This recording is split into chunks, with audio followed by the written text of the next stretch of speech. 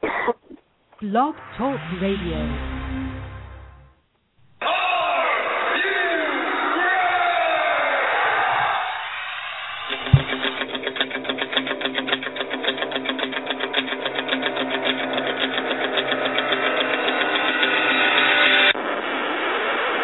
It's time for the Ken Reedy Show! I am the best in the world at what I do. Give me the microphone and go away! The best in pro wrestling talk. And that's the bottom line. Because Stone Cold Jackson.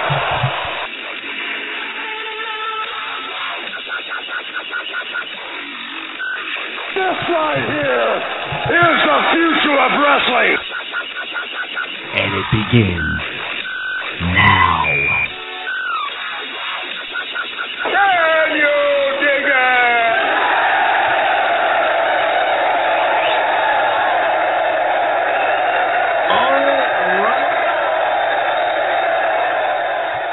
Tonight you have tuned in to the Ken Reedy Show. Thank you so much for being a part of our evening, the best in pro wrestling talk. Make sure to check us out on Facebook, facebook.com/The Ken Reedy Show, Twitter @The Ken Reedy Show, obviously our website, thekenreedyshow.com, and we want to hear from you on a very special Hell in a Cell evening, Hell in a Cell pregame. Give us a call, 347-838-9815. And just to let you know, no hurricane's going to slow down this show. I don't know if you may have heard something out there, maybe a report that there's a hurricane in the area, Hurricane Sandy. And, we're going to keep this going. So we're hoping, it's a little ways out, so we're hoping we keep power throughout these next 2 hours. Actually, we hope we keep power for the next few hours so we can get the show, then watch the pay-per-view. But everyone out there, as Hurricane Sandy comes in, be safe. You should just stay home and listen to the show. That's what you should be doing. So be safe. Do what you need to do. Hope everybody is got enough food, got enough water, got your sandbags all set, and we're prepared to ride this storm out. As always, my tag team partner on the line, Dave. How you doing this evening? Yeah, I'm doing very well. I'm braving Sandy. I've actually had some experience with a Sandy once in the restaurant business, and she was a waitress, and she'd come in like a tornado. So I'm pretty familiar with Sandy and really bad weather conditions. But other than that, I'm ready to get this show on the road for Hell in a Cell. Nice. I got before we get into all the Hell in a Cell stuff, I got a couple numbers here I'd like to read off, if I may. Phone numbers? They're not phone numbers. That would be cool if I just started giving out random phone numbers, but they're not numbers. Here are these numbers. Listen. 388, 520, 1,783, 3,221, 3,263, 3,829. What those numbers are the amount of listens we've gotten per month starting from May this year. 388 in May, and every month, which is awesome that I get to come on and say, hey, guess what? This month is our biggest ever. And not too long ago, I was wondering if we could ever break 500 listens in a month, and we got a real good shot at breaking 4,000 listens in a month with, we do 4 shows a month, so that's like 1,000 listens per show. So it's amazing to me. So thank you, everyone out there who is supporting the show and keeps listening and getting on the computer and giving us a listen. I can't tell you how much we appreciate the continued support, and we're just going to keep giving you the most entertaining wrestling show that we can give you, but I can't express the gratitude I feel right now that everyone out there who's supporting us. Dave, would you like to add anything? Oh, I think it's awesome, and it's very humbling to know that our show reaches 4,000 people for a month. It's awesome that 4,000 of you have listened and like what we have to put out there for a wrestling show. I'd like to take pride in the fact that we're not like most other radio shows on the internet that do wrestling, where we give fair and strong opinions. We don't bash the product like every other show out there. Not to toot our own horn, but toot. I think we stand head and shoulders above the rest as a quality wrestling talk show, and I want to thank each and every one of you. And a personal thank you out to one person in particular who's really helped our show out is Bob Arian from the BWO. Bob has really been supportive of our show despite some of the differences he's had with you, Ken. He's been very supportive of our show on Facebook and in social media and promoting our show out there. And Bob, I just want to say thank you very much for helping us move up the ranks in the world of radio and wrestling. I could probably speak for Ken and say we greatly appreciate your support, and we're glad that you're a part of the Ken Reedy Show family. Yeah, I mean, we do have our differences of opinion, but I gotta give props where props are due, and yeah, thanks for getting the name out there, and Dave, I mean, it's just amazing when I'm looking at 4,000, like staring it in the face, and I don't know, I mean, not too long ago I was thinking, I wonder if I'd ever get 100 people listening to the show. I mean, it's craziness, crazy. So thank you from the both of us supporting the show, but tonight, the most brutal structure, and not really because it's a PG product, but it's Hell in a Cell. And we're excited. It's a pay-per-view night, and we love when it's a pay-per-view night because, quite frankly, it really makes for an easy show. So we're going to go through. We're going to talk about Hell in a Cell. Are you looking forward to it? What matches do you want to see? What's going on? What's going through your head? Predictions, we want to hear from you. What do you think is going to happen tonight? Give us a call, 347-838-9815. And before we go to the phones, we're going to talk a little bit about this, but we like, again, to give the fans a voice. And we put up on Facebook, what you thought was going to happen in the match tonight between Ryback and CM Punk. Our friend Dank says Ryback wins. Punk tries to cheat and it backfires. Scott Greenbaum, Punk on a time limit draw. Kevin Thomas, the Feed Me More movement begins Sunday night when Ryback wins the WWE Championship. KJ Len, I would say if Ryback loses, then he loses all the buzz and appeal, but I think whoever wins, it cannot be a clean win so that the loser still saves face somehow. Our buddy Steve Off from The Gun Show. Dolph Ziggler, finds a loophole in the Money in the Bank contract that allows him to challenge for either title, like the original Money in the Bank, and cashes in on Punk. John Trezohlavi. Sorry, John. Did my best there. John T. They make it a triple threat last minute. Punk pins Cena. Justin Joseph Rivera. Brock Lesnar interferes, lays out Ryback with an F5. Punk wins.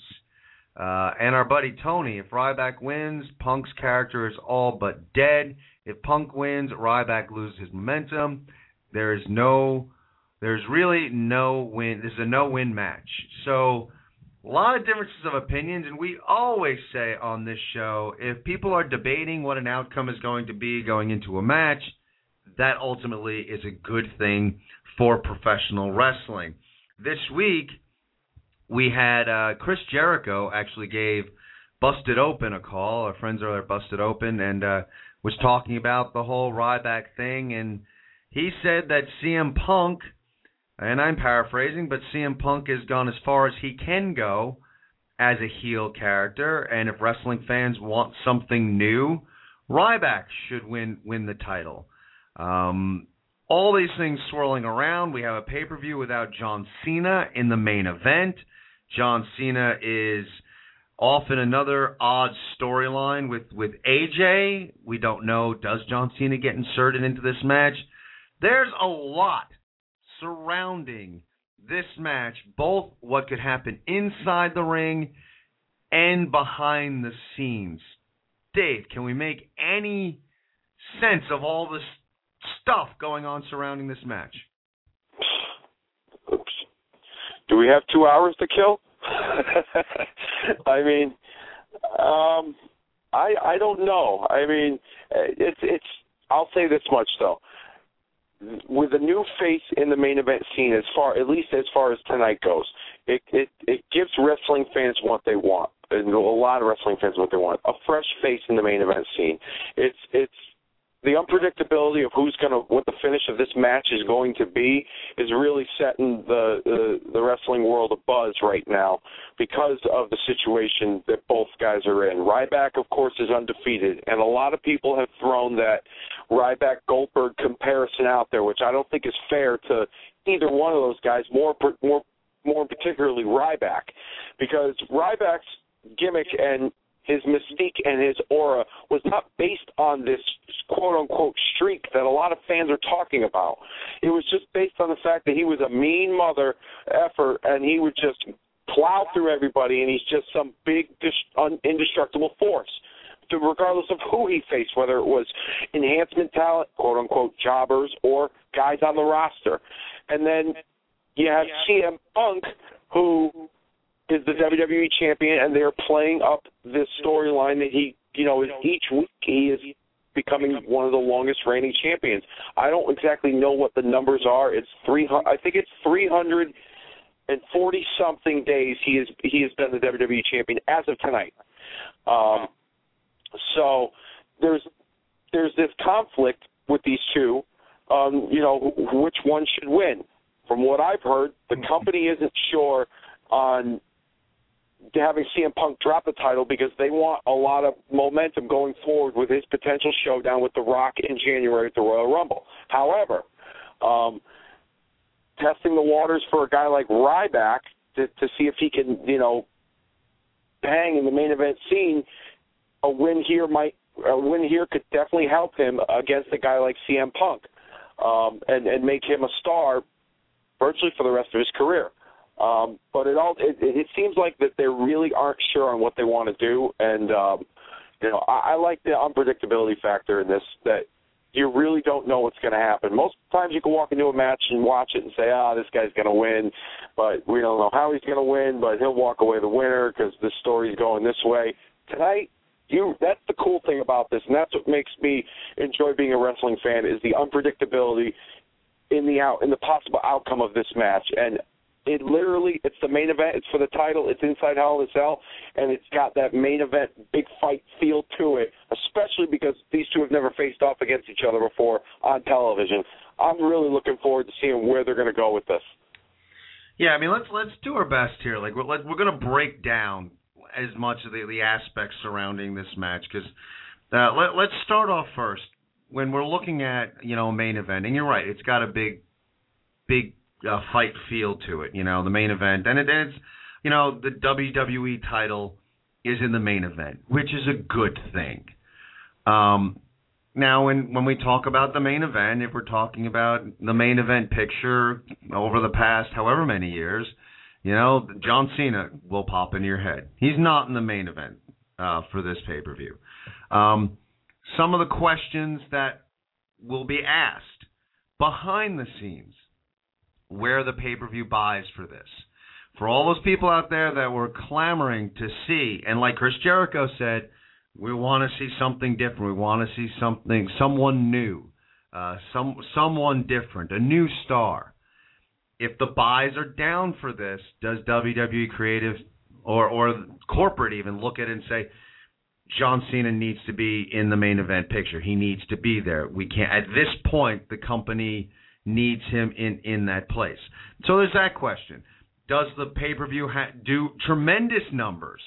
And corporate looks at it and says, hey, we have something here.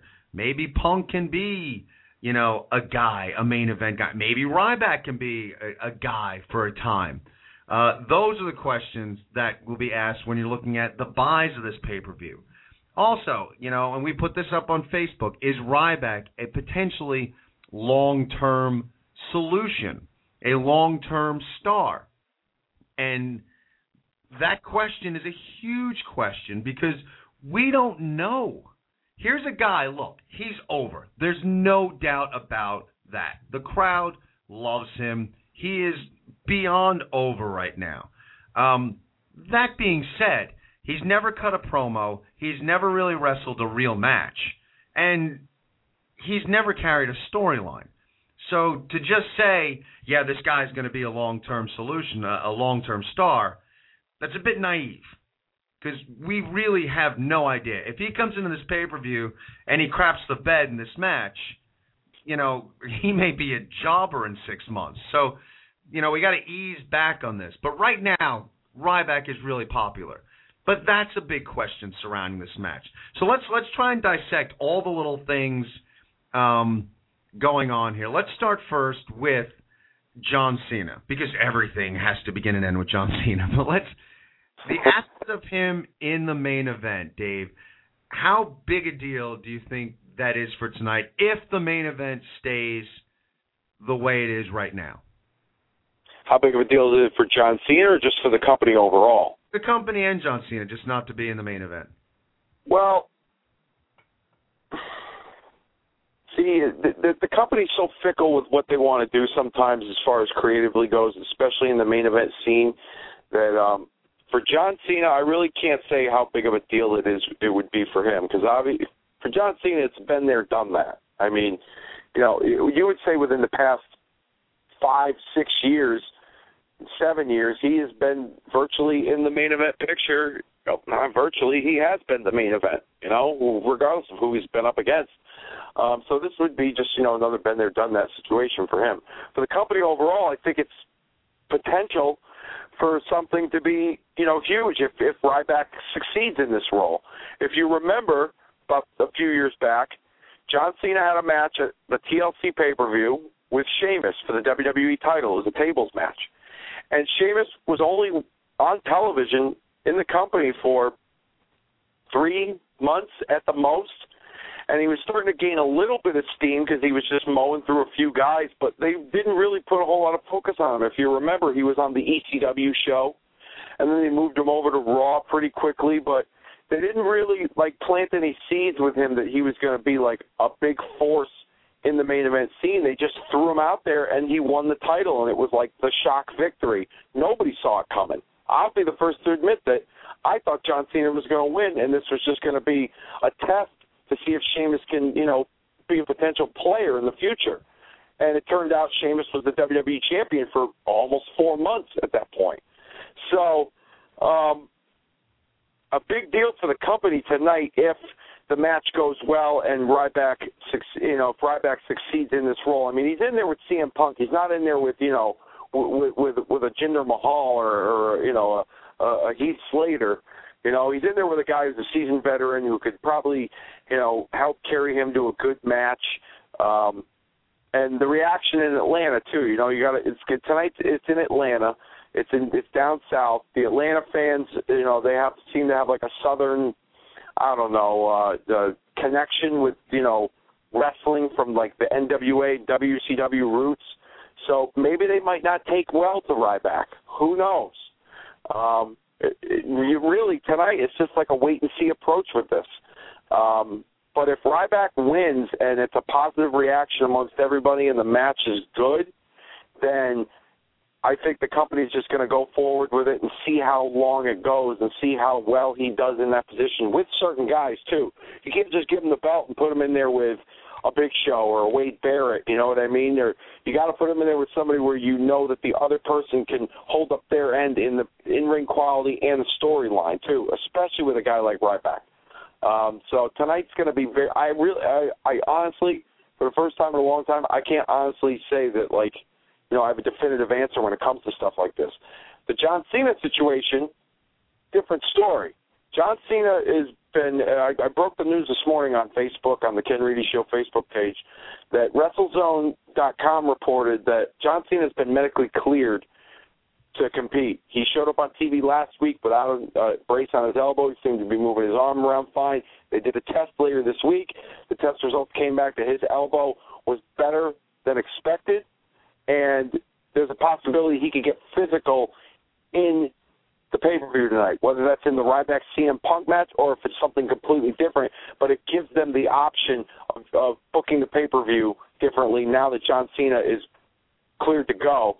And if WWE Creative is not sure what they want to do with this finish with Ryback and CM Punk, I think John Cena is going to be used as somewhat of a, the backup plan, that he could take the fall and it won't hurt Ryback or CM Punk, and life goes on in the WWE. We'll have to see what happens tonight.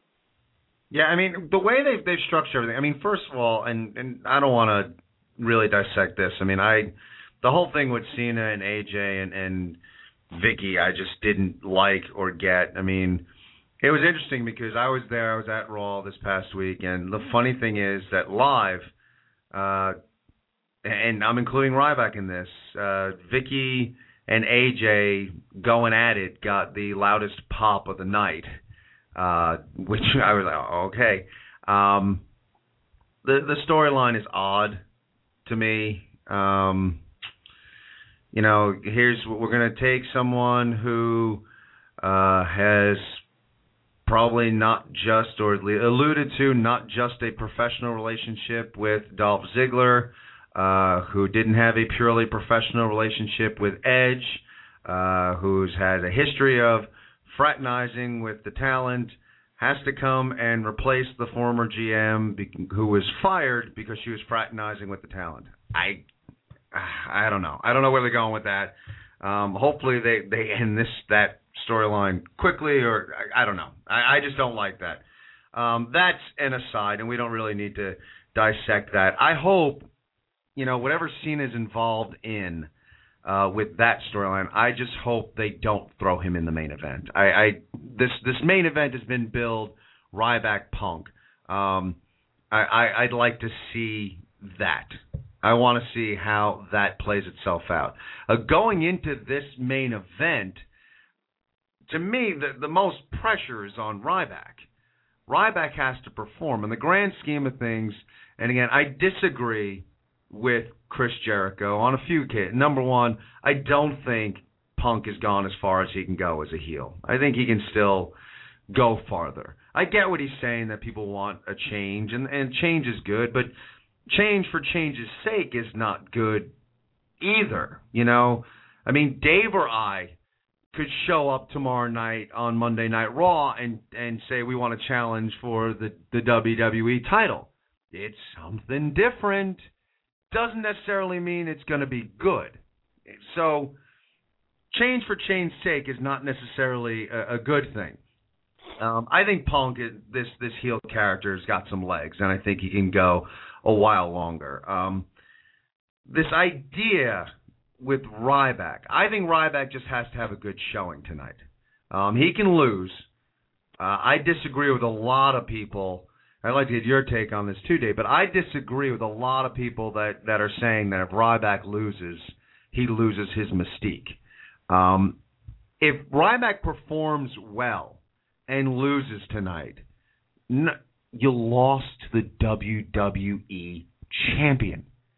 That doesn't necessarily make you look weak. And he's got to lose at some point. So have him lose to Punk. It's okay. Get that first loss out of the way, because the more people he mows down, the tougher it is to give him that first loss. And like Dave said, they're not really promoting the streak, but everyone knows he hasn't lost yet. And the longer that goes, the more it becomes difficult. Who is that guy that can beat this monster? If Punk wins, it's okay, as long as it's a good match. Ryback has to distinguish himself as someone who can go in a main event setting. And that's what's most important for Ryback tonight. Ryback needs to show that he can go, that he can hold his own in a real match. And that's the biggest question for me. Coming out is when you talk about those three and the importance of this match, we talk about the potential of Cena being involved in some way and where Punk's future is going to be. I don't think this main event affects either one of them all that much in their role in the company. The guy it affects is Ryback. If he craps the bed, like this guy could be jobbing out in 6 months. you don't know. Ryback needs to perform well tonight, and he can perform well in a loss and still not lose mystique. It happens. It's pro wrestling, and you don't have to have a huge interference. I mean, you could do something. You could have some sort of distraction. I mean, that works, but I think it's okay if you're going to make the championship matter and you're going to make the WWE champion, be the best. I mean, his whole moniker is best in the world. Ryback can lose and still, be good. Still have that mystique, Dave. Yeah, I do agree with you in that sense. I mean, if Ryback were to lose tonight, you make a good point. He's losing to the WWE champion. He's not losing to some no-name on the card. And it would be okay because he lost to the best guy in the company.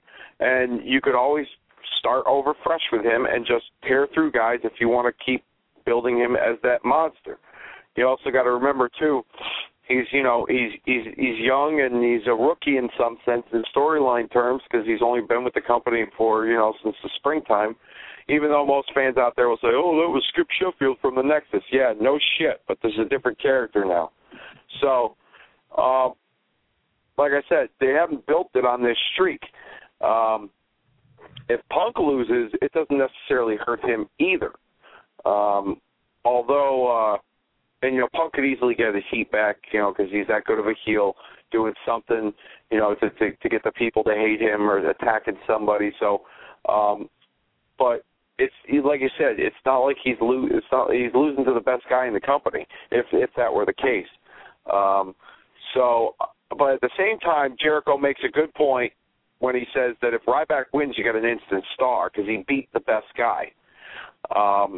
And I think really where they're going to go with this is I think Punk will end up winning this, and I think this is going to make Ryback. I think this loss will make Ryback better if depending on his in-ring work and how well he shows himself out there. This loss will make him better, and he'll go through and tear through even more. And this right here is probably just a test for him to see if he can eventually stay in the main event and be a player. Because, in my opinion, from what I've heard, John Cena's not around that much longer. He's got a few years, but a couple of years. But injuries taking a toll on this guy, and I think that they're trying to prepare for the future. And by putting Ryback in this position, this is a test for that future.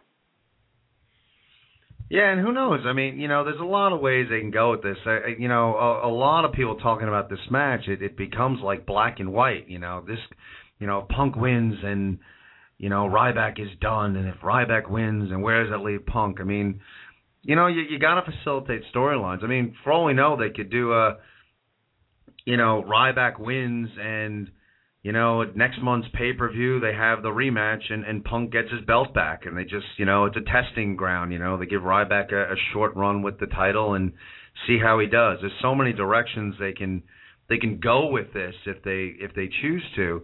I don't think it's the end-all, be-all. And I don't think the win or loss matters. I mean, even if, like you're saying, instant star, I don't even know if Ryback's an instant star if he wins.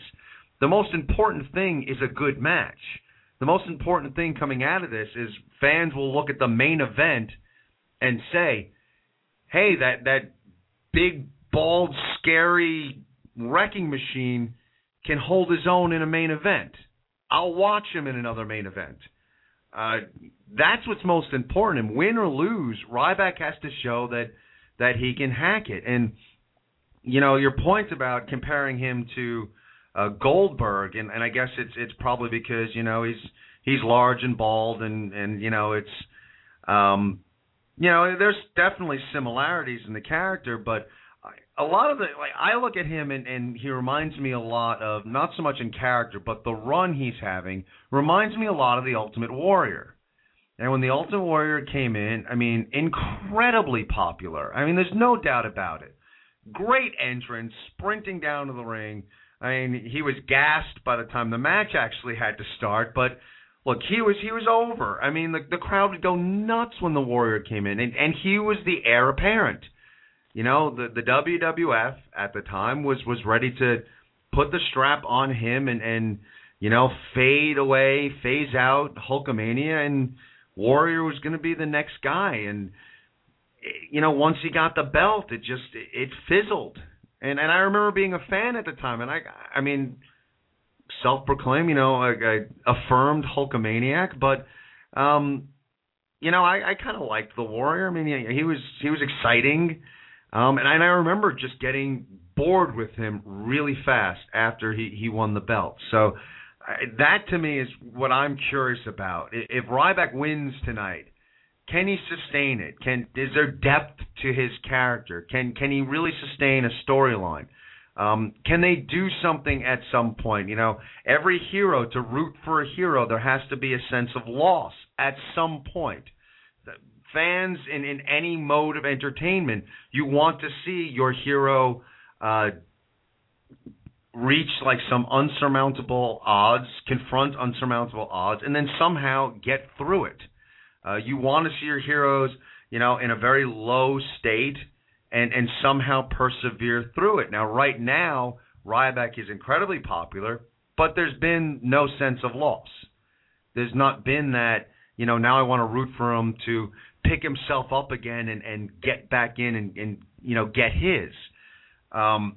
This could be that avenue. Losing this match could be, it could make him more popular. But right now with Ryback, there's no depth to that character, and that's going to get old quick. So, I shouldn't say quick, but it will get old. In a few months, that'll get old. If you go, he's still doing the same thing in a few months, it's going to get old. It's going to get tiresome. The cheers are not going to be there. So, I'm really curious tonight what Ryback does, win or lose, what he winds up doing in that ring. And we have a full bank of calls, so we're going to go out to the phones. And as always, we will start with our man, Tony. Tony, are you there? Yep, man. What's going on, guys? How are you doing tonight? All right. This show is going to be this whole pay-per-view. It's going to be based on Ryback Punk. It's pretty much that's the match. It's going to be like the one-match show pretty much. This pay-per-view. It's this one here, and I know like what I said. It's like if they have one guy, like if Punk loses, and I think it's like he's losing.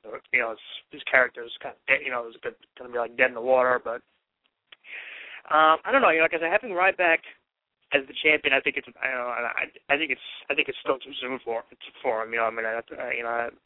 The guy's still kind of like still a little on the green side, but I don't know. So I don't know if putting the belt on him right now would be a if it's me, if I had to make pick, I would say Punk wins. I just hope he doesn't like something where like Ryback dominates like most of the match, and then it's like Punk just like sneaks out to win or whatever, because it's like I know some are saying that'll make Punk look weak if he's like getting clobbered the whole time, and then like he has to like quote unquote cheat to win. I mean, but I would rather see Punk hold on to the belt since they're building up to this whole or they're mentioning the whole number of days he's been champion and everything. Whereas Ryback, I don't know. Yeah, like you say, he's kind of like a mix of Goldberg and Ultimate Warrior. But like I say, I don't know if we've actually never seen Ryback in a match. It's gone like more than 5 minutes, so it's like can anyone carry him to a good match? And I'm thinking if anyone can, it would be Punk.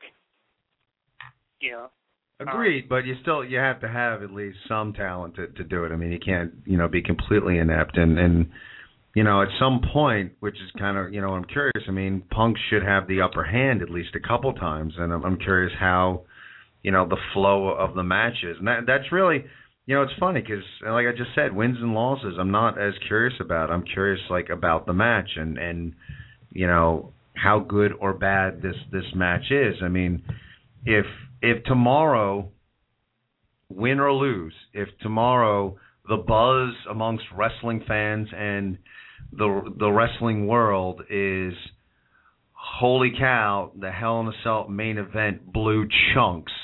I can't believe I spent the money on this pay-per-view. Oh my God, this is awful. Well, it doesn't matter who won or lost. That's going to be terrible for Ryback, and I don't think it affects Punk as much because Punk is established himself as a bona fide star. It'll kill Ryback. It could, that's true. If the pay-per-view does a lousy buy rate or whatever, or if the show does suck, it's what to do with Ryback if that happens. But I don't know. Like I said, if we can, even like if they do put the belt on Ryback, it's like there's, do you have him do a rematch with Punk or whatever?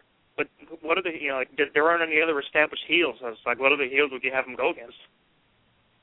Because all the heels are supposed to, it's like all the, like in WWE land, all the heels just, head for the hills every time the babyface shows up. Yeah, I mean, who knows where you go? I mean, geez, I don't know. I mean, maybe a Wade Barrett, does he come over and I mean, I don't know. Yeah, I don't know what you do either. I mean, as far as that goes, the rest of the show. I mean, I don't know. I mean, you got Sheamus versus the Big Show. Like I said, I don't know. I think some of that stuff has been, the segments of those have been hit and miss. Like, the debate and the which hold is stronger stuff. I mean, that stuff was just, oh my God, that was right. That was terrible.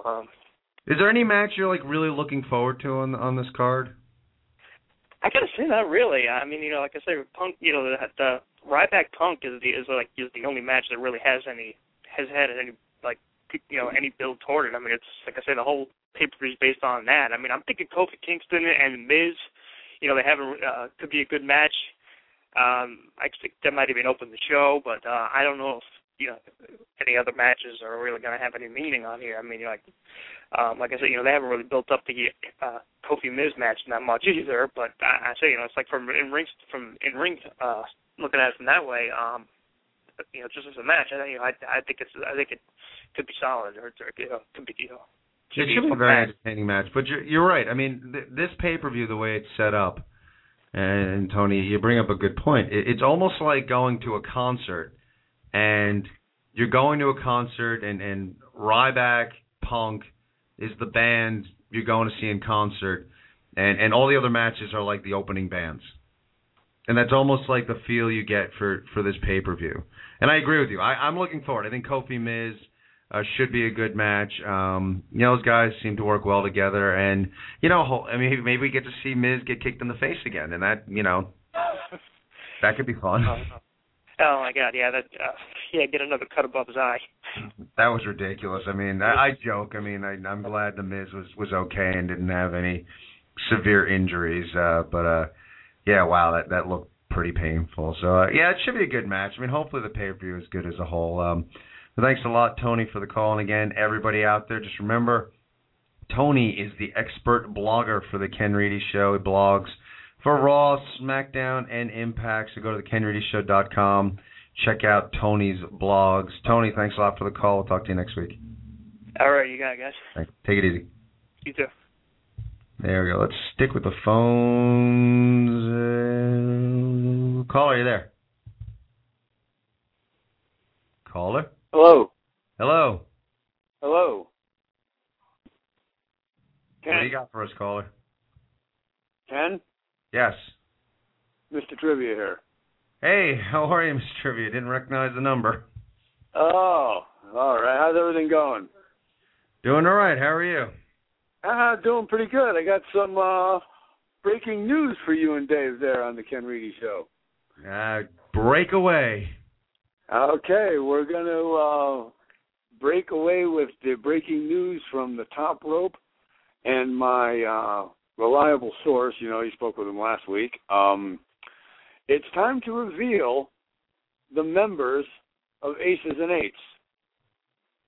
I just happened to get the email yesterday, and I'll get to the pay-per-view after I reveal this. But the Aces in Aces and Eights are Jeff Jarrett and Eric Bischoff. And the Eights in Aces and Eights are Devon, Chris Masters, Luke Gallows, Jack. Well, the Briscoe brothers have a son who is part of the Aces and Eights. Wes Briscoe. Yes. I wasn't too sure of his first name. Also, there was a independent rookie wrestler who is the a part of the Aces and Eights as well. And the three surprises I'm really shocked at were Bully Ray is going to be revealed as one of the members of Aces and Eights. Matt Morgan, part of Aces and Eights. And a man that we've seen on TNA quite a few times as the Lawyer, who we all know in wrestling is Abyss. And those are going to be your ace. Those are your aces, your eights from Aces and Eights. And you have a reliable source that says that these are the guys that are going to be in it? These are the guys that are going to be in it. Because so there is a... Go ahead, Ken. They're going to turn, after they're kind of sort of making him face-ish recently, they're going to turn him heel again and join the motorcycle club? Yeah, there is a member of the TNA office who's kind of like the inside spy, so to speak, and he leaked out this information, and my resource just happened to pick it up. But getting to the pay-per-view, if I may, for a bit, Sure. I think it's going to be possibly the WWE's second best pay-per-view of the year. Really? Yeah, I think it's going to be a real good one. I'm looking forward to Ryback and Punk. I still think Ryback's going to take the title, but I've got a couple of scenarios I'd like to throw out to you guys and see what you think about it. Possibly somebody comes in to help CM Punk defeat Ryback. And my prediction for that would probably be Brock Lesnar. Haven't heard much more from him since he beat Triple H, and he's just like laying in the weeds. Or, what about a possibility of a John Cena heel turn? Never. You don't think so? No way. He sells merchandise. Kids. He's promoting he's wearing a T-shirt to promote women, breast cancer for women. That would never happen. You kidding me? You know how much money that company would lose if he decided to turn heel? Yeah, most fans and smart fans out there would be, oh, that's great, change. But you know what? I've stopped jumping on the John Cena heel turn bandwagon for 2 years now because of that fact. Is that he makes money. If you watch the Rock Cena DVD, and I just watched it recently, I actually purchased it. John Cena was in Madison Square Garden at the Survivor Series last year. He was booed out of the building. There wasn't one person in there that was cheering him on, and he sold #1 in merchandise. Go figure, right? There's no way that they would turn him heel. Absolutely not. Absolutely not. I mean, I always enjoy seeing it too, but I agree. I mean, if they would ever think about turning him heel, it really would be tough in the middle of this breast cancer awareness campaign that he's running. I mean, I think if we ever see a John Cena heel turn, it'll be down the road, and it's got to be distanced from October. Yeah, and two more quick things, and I'll go. Dave, I know you're out there. I know you've been killing me here with these correct answers all the time on these trivia questions, but I don't see why you'd be killing me because you're a very knowledgeable guy. I kind of have two of them here. Okay, I really don't know. Well, we'll see we'll see if you can get both of them right. Okay. What two superstars appeared in the first ever Hell in a Cell match? What two superstars ever appeared in the first Hell in a Cell match? The Undertaker and Shawn Michaels. That's correct. And the other one was, as of 2006, we're going back a ways here. As of 2006, only 2 men have drawn #1 in the Royal Rumble and won it. Who were they? As of 2006, 2 men who drew #1 in the Royal Rumble and won it.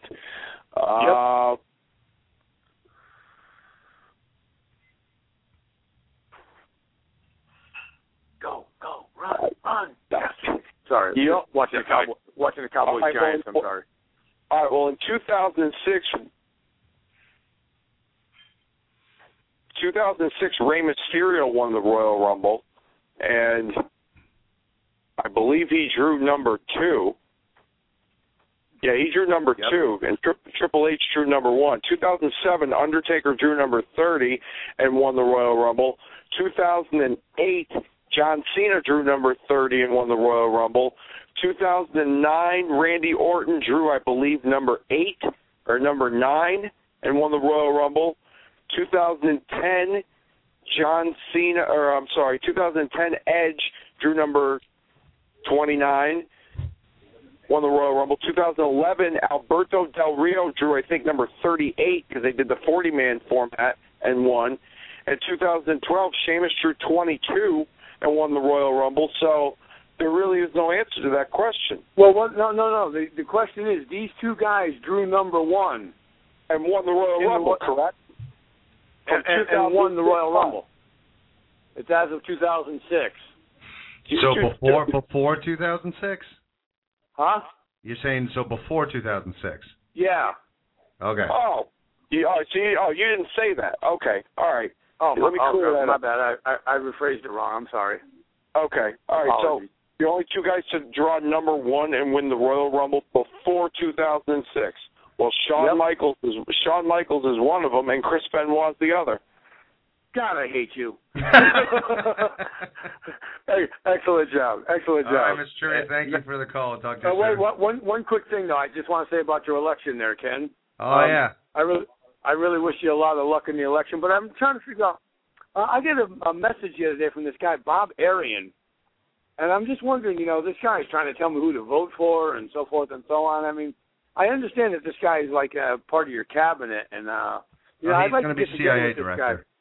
Yeah, I mean, this guy, I don't know. I saw him on your thing there. He looked a little shady to me, but I don't know. We'll have to see. And I'd like to get together with this guy possibly and do a little face-to-face with him and see, what he's got as far as your CIA thing goes.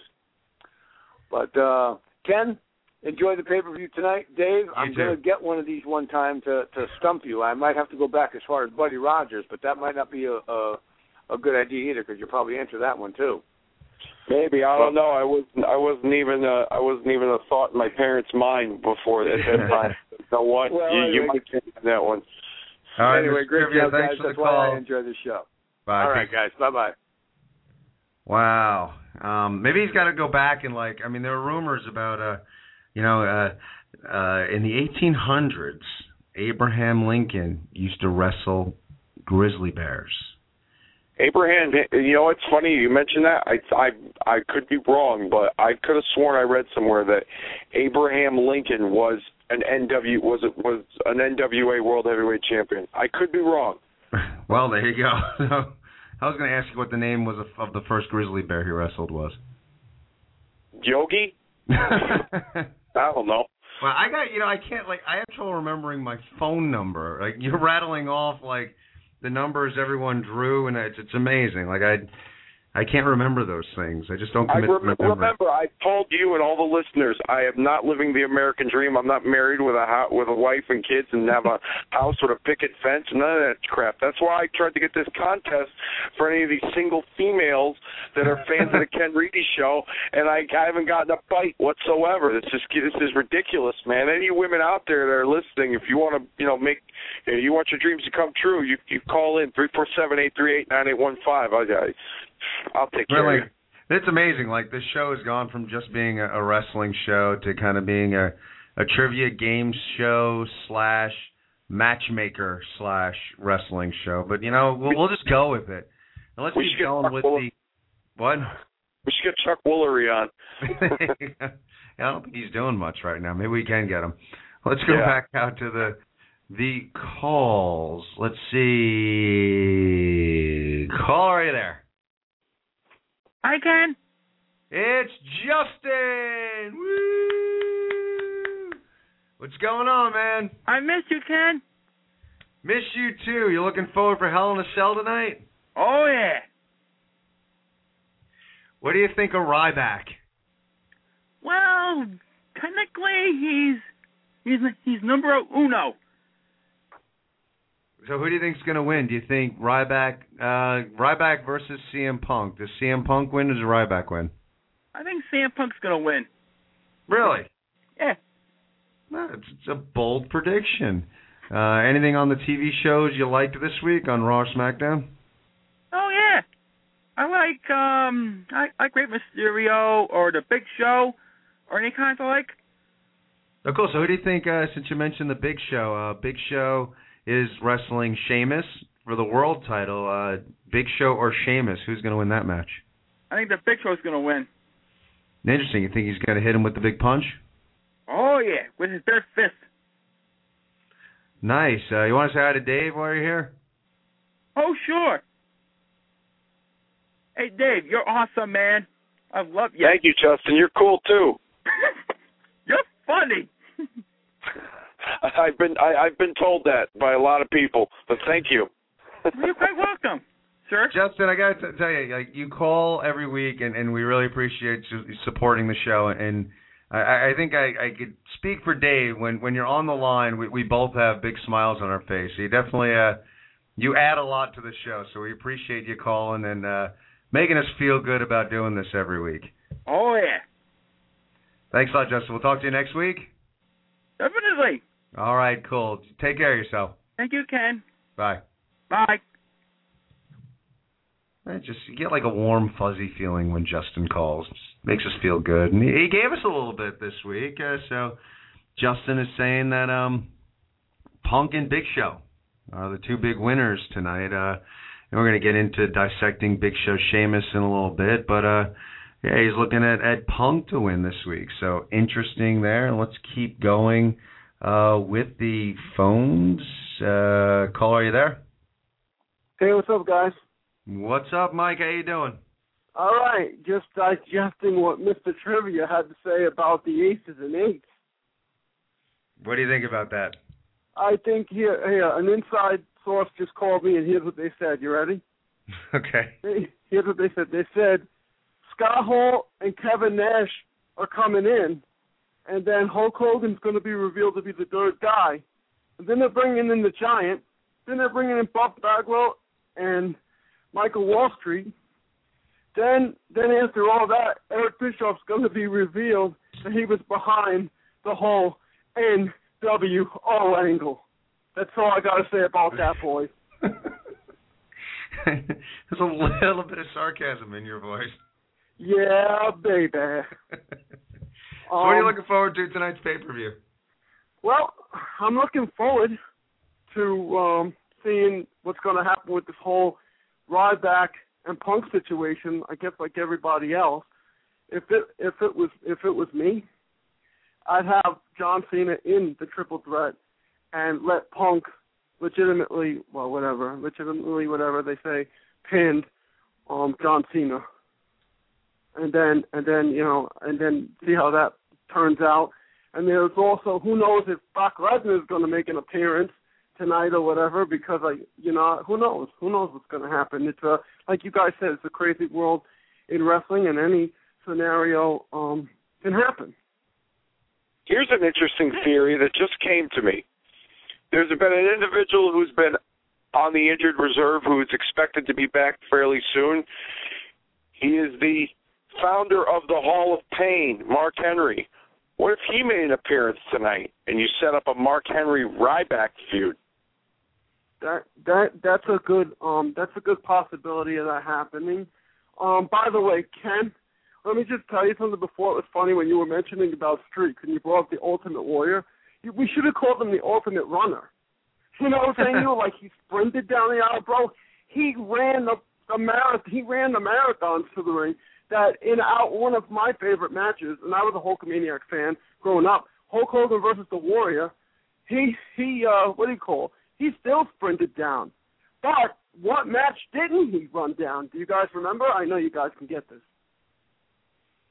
Jeez. A match that he actually walked down to the ring because it could be his last match. The retirement match with Randy Macho Man Savage at WrestleMania 7. Thank you very much. Have a good night. Try the steak. I'll be here all week. No. Yeah, well, I wasn't trying to stump you like Mr. Trivia, but that was good. Hey, by the way, Ken, I was at an ECPW show on Friday night, and there was this guy walking around with a Ken Reedy shirt on, and I was like, yo, don't tell me Ken Reedy's here.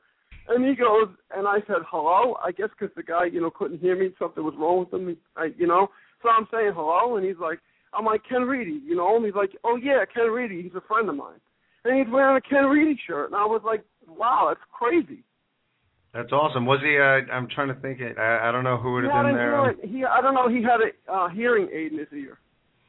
I think I know who that was. Because he's supported. Was he filming? I guess, yes, he probably was. I didn't know, because we had that big it wasn't a six-man tag, sorry. We had that tag team match with Vinny DeMarco and Salvatore Sincere, and they had their manager, Preston Montgomery, with them. And, Fat Boys, Bicky Biggs, Magic, and I actually got my first win out of a pin. I schoolboyed Preston Montgomery. Nice, congrats. Yeah, I know, but it wasn't supposed to go down like that, but somehow he got on the apron, he got in the ring, so I got in the ring, and I started pounding him. Then we all did we all whipped each other, we all reversed into the thing, and they stopped, and then the referee counted, so you know what? I was, shocked to see that I actually got a win. It was a nice night. But awesome. That's, by the way, the other streak, Tatanka. How did they have Tatanka lose? They had Ludwig Borg or whatever have some guy outside the ring, I forget who it was, hit him with the chair, and then Ludwig Borger, he pinned him with one finger. So, Yokozuna, I think. Yes, you're right. It was Yoko. I didn't think we'd hear the name Tatanka tonight. Well, I'm sorry if you don't like Tatanka.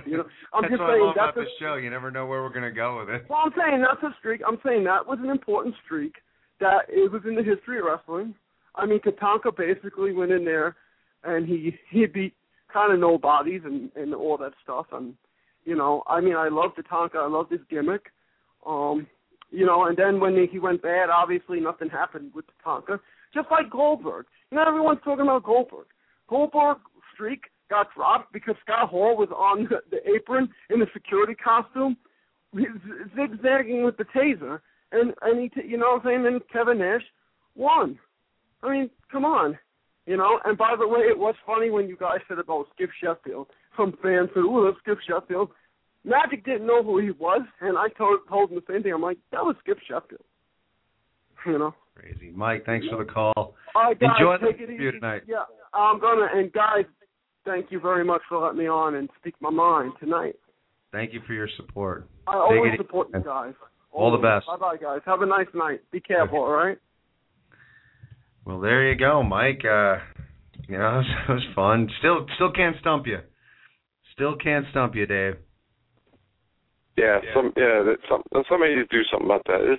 It's getting out of hand. I don't know, man. Like I said, my brain, and it's funny, that was part of my problem when I went to school. Like, if I read something, I enjoy it while I'm reading it. And then it kind of leaves my head. That's how I am with, even in school, like with history and stuff, I was terrible with dates and everything. I don't commit that stuff to memory. I can, remember watching a pay-per-view. It used to be a lot worse. What? It used to be a lot worse for me. I used to remember dates, actual dates, and the buildings they were in, where it took place. No joke. When I used to tape wrestling on television, I'd mark the date down and where it took place, Monday Night Raw, December 23rd, 1997, from Tupelo, Mississippi. It was that crazy. that is kind of crazy. Yeah, because I don't remember that. So this is why we work well together, because you have all the specifics and the dates, and I just talk. Where we go. But, we have some callers still on the line, and thank you guys so much for being patient. We're going to get to you, but, we're about that halfway point, so we don't want to shortchange you on your phone call. So we're going to get you on the other side of our news update. Remember, 347-838-9815 is the number to call. Call us in, Ryback Radio, all Ryback all the time. Ryback has got the wrestling world abuzz, and we are dissecting Hell in a Cell tonight at 8 o'clock, WWE pay-per-view. But right at this moment in time, we're going to take a break for the Day 5 News Report. Thank you very much, Ken. This is the Day 5 News Report, only heard here on the Ken Reedy Show on blogtalkradio.com. Our top story this week comes from the WWE and the concern of The Undertaker's health and the possibility that he may not make it to WrestleMania 29 next year in East Rutherford, New Jersey. PW Insider reported this week that Taker hurt his repaired hip in his match at WrestleMania 28 this past April and was seeing a specialist in New York City. Until recently, WWE officials paid for the doctors to fly to Texas to Undertaker's home to work on him.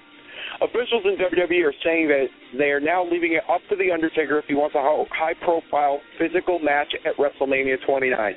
If he isn't up for it, good chances are he might sit out next year's WrestleMania and just make a brief appearance in the 2013 Royal Rumble match. We will have more on this story as it develops, as well as next week we will be interviewing the man who reported this, Mike Johnson from ProWrestlingInsider.com, to get his take on The Undertaker's future. Our second story, Ken, you'll like this one.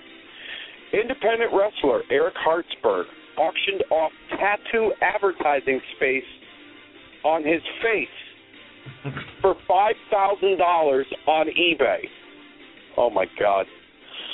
The winner, who was not named or shouldn't be proud that they've won this contest, chose the logo of Republican presidential candidate Mitt Romney. The red, white, and blue shaped R, which I'm assuming stands for Romney or Republicans, I don't know, is prominently displayed on Hartsberg's right temple. To read and see more about the tattoo, go to HuffingtonPost.com. WWE ring announcer Lillian Garcia was struck by an automobile Friday afternoon in Los Angeles, California. She appears to have suffered multiple contusions and a laceration to her left side, but is expected to make a full recovery. She was kept overnight for observation and was released Saturday morning. For more on this story, head over to WWE.com. And on a personal note, Lillian, if you need somebody to lick those wounds, you just call me at 347-838-9815, and I'll be there at a moment's notice. Our fourth story, and a follow-up story from last week. Daytona Beach, Florida police have officially ruled Mike Graham's death a suicide. Graham was found Thursday night, October 18th, by his wife on his bed with a self-inflicted gunshot wound to his head and a small-caliber pistol beside him. Results of the autopsy will not be available for another 2 weeks. And in our final story, the WWE has reached a deal with Amy Watts, ex-wife of WWE Hall of Famer Bill Watts, to purchase over 1,200 hours of video in the Mid-South Wrestling Video Library. Amy was awarded the footage in her divorce settlement from promoter Bill Watts. The details of the deal were not reported. And folks, the newest sensation on YouTube, Steve Off, El Rotundo, and our good friend Bob Arian. They host the Gun Show. Check them out at YouTube/Steve Off. And you heard him earlier trying to stump me, the real Mr. Trivia. Check them out, The Top Rope, Tuesday nights, WPAA.tv. There you have it for the Day 5 report. Only heard on the KenReadyShow.com. Back to you, Ken. Wow, pretty interesting stuff. That'll be crazy, man, and we'll definitely pick Mike Johnson's brain next week about this developing Undertaker story. It'd be wild. I mean, that's been the whole thing with WrestleMania. Marketing-wise, it's really the streak has been the most important thing over the past few years. It would just be weird not to have Taker at WrestleMania, wouldn't? I mean, don't you feel like that? It'd be weird. Oh, absolutely. I mean, I would have to say ever since I went to WrestleMania 23 and basically him and Batista stole the show in Detroit, I look forward more to watching Undertaker matches. And then, he had a great match with Edge the following year in Orlando. I was there. I wasn't at 25 or 26, and I shoot myself in the foot to this day wishing I was there to see him and Shawn Michaels, especially the first time around. And then I got to witness the last two matches with Triple H in Atlanta and Miami, and those matches were from the point with Batista up until now. I really feel, in my opinion, those matches overshadowed the title matches at WrestleMania. So it wouldn't feel like it would feel a little less like WrestleMania to me if Undertaker was not on the card. I agree with you. I mean, I was at 25, and it was the only moment in my life in any sporting event I've ever been to that you could tell that the crowd was exhausted, like literally emotionally drained after the match. And been to every WrestleMania, 25 through last year, and it's just the streak match is just always, kind of the biggest deal on the card. It just would be weird. What would be weird about it is just, I just kind of want Taker to kind of officially retire. You know what I mean? Like, it's just going to be weird for him just not to be there and wonder, is this it? Like, is he going to, are we going to see him at 30? Is he going to try and continue the streak? Like, where does that all go? Like, I would rather just hear that, all right, he's hanging him up. He's retiring undefeated. That's it. Hell, I would almost want to hear that he retired now. Let's put him in the Hall of Fame at WrestleMania 29. Let's put him right in. Who knows? But we'll definitely pick Mike Johnson's brain about this. We're going to stick with the phones right now because we got some people that have been real patient on the line. So we're going to first off, we'll go to Dank. Dank, how you doing? I'm doing good. How you guys doing tonight? Doing all right. Thanks for holding on. What do you got for us tonight? No problem. I was actually talking to my girlfriend about the whole aspects. For the first time in a while, we're actually we're taking a trip. Because down here, Hooters, and not like in Connecticut, all of them show the wrestling pay-per-view. We're actually traveling about 45 minutes to go watch the pay-per-view at Hooters tonight. Nice. So we were speculating about the whole Ryback Punk, and she mentioned something along the lines of, what if they give the title to Ryback, and then you were saying how Punk can still be even more of a heel. The whole aspect, if Punk loses tonight, he can play it as the WWE Corporation is against him because he lost the belt, and it's all like a big conspiracy theory because he's the best in the world and doesn't get the respect, and he make him even a deeper, make him go even deeper in the rabbit's hole, so to speak. Yeah, I think that works. Totally. I mean, he had his thing with Vince McMahon, so I mean, he can use the respect angle and corporate being against him to facilitate. I mean, again, like we've talked about, I don't think this damages Punk greatly. If he loses, I think Punk's good enough where he'll figure out a way. I'm most important to me is a good match tonight. What do you think, Dave? I like the idea. I think it would definitely work. And it's a great point that your girlfriend brought up. But the only, and this isn't my opinion, this is just my theory and thoughts on this. But the only reason why I think that will not happen is because the company really wants like this big. I'm pretty sure they want Rock and Punk at the Royal Rumble. That's what it kind of led to when you saw the Raw 1000 episode when Punk officially, planted the seeds for the heel turn when he clotheslined The Rock. And I think they want this showdown with the two of them, and they want Punk to be like, the champion that went the full 365 days and then some, and then he finally got to The Rock, and they have the title match, and then The Rock will end up beating him for the title, is what it's been rumored. I think they just want, what they really want more than anything is like Punk to be built up like really strong, going through anybody at all costs until he finally gets to The Rock, and then The Rock comes in like the big superhero and takes out the evil CM Punk and takes the title from him.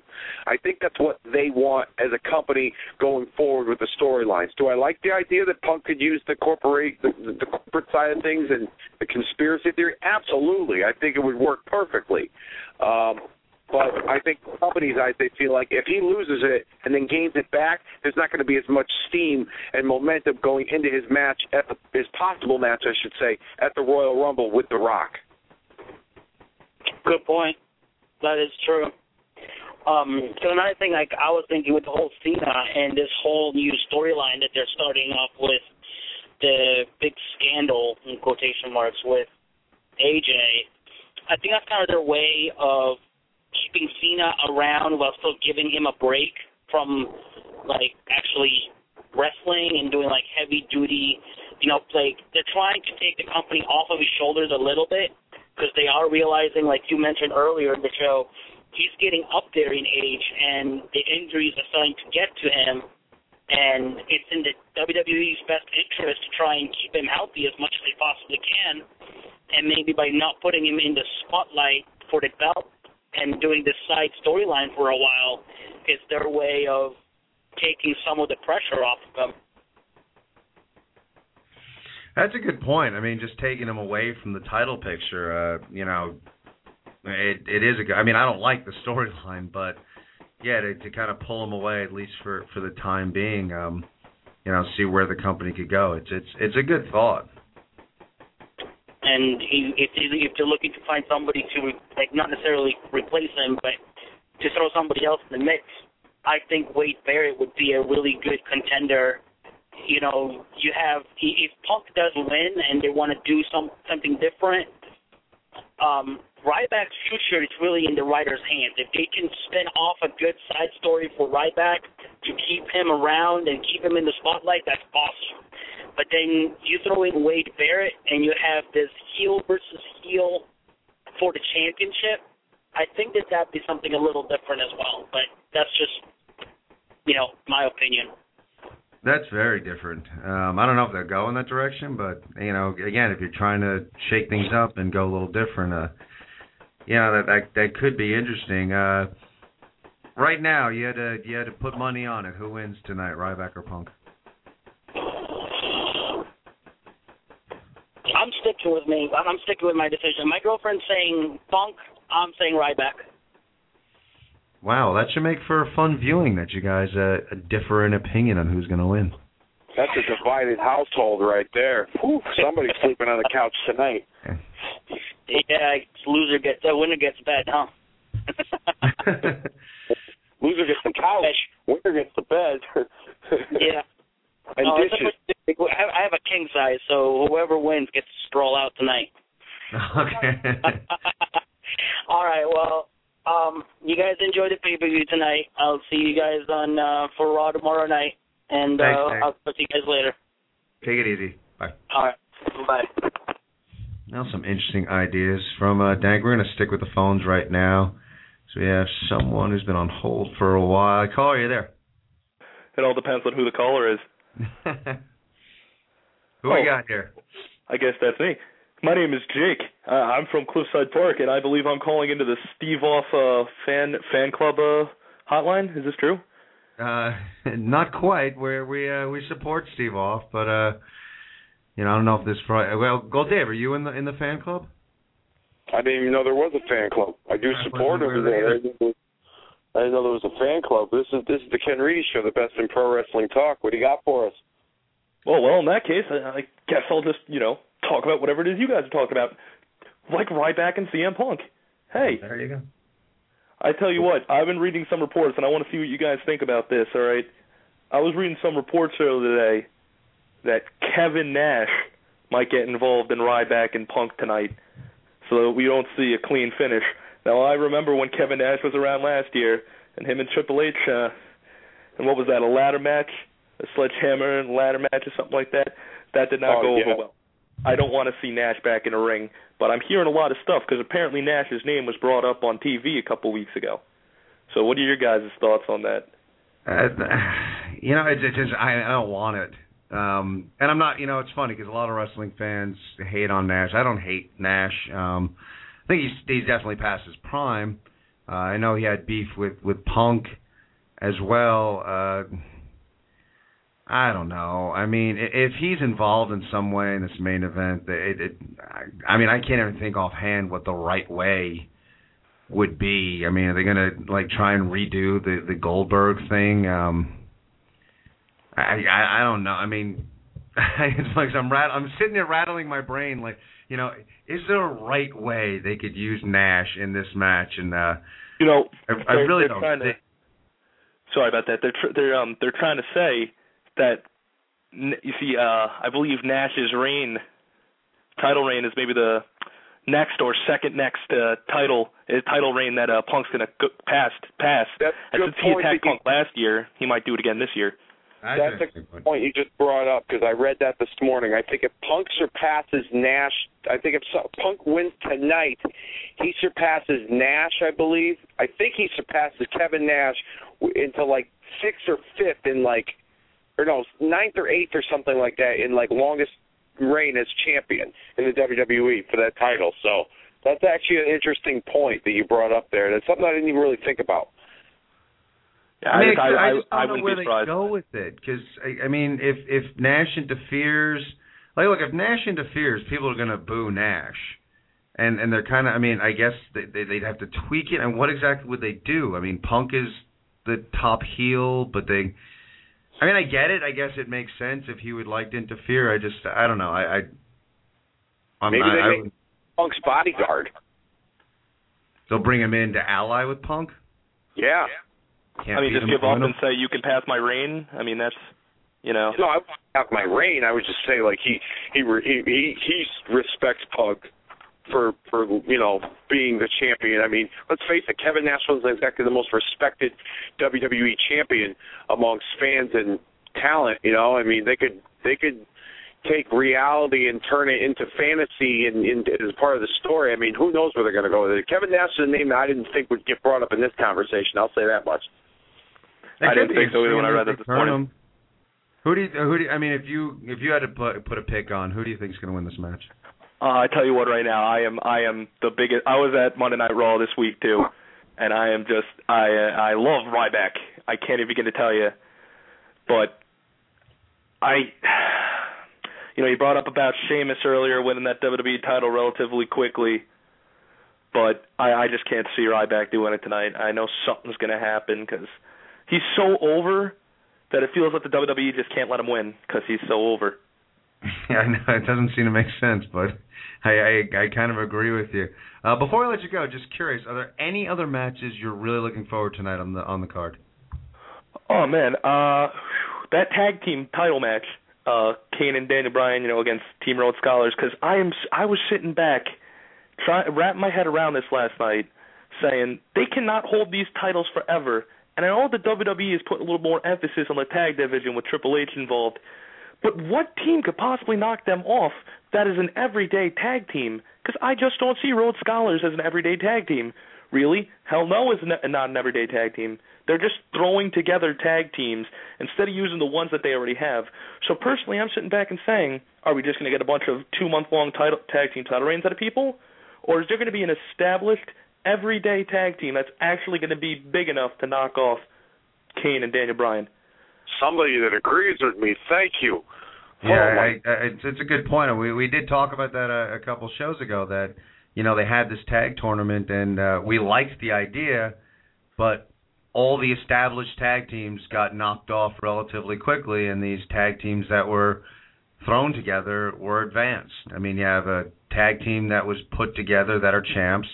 Another tag team's challenging tonight is put together.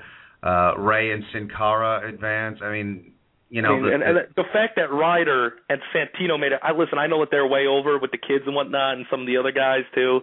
But didn't they beat like Justin Gabriel and Tyson Kidd? I mean, dude, Tyson Kidd's like the most underrated dude that they've got going on right now. And Justin Gabriel, those are two guys that could be an established tag team.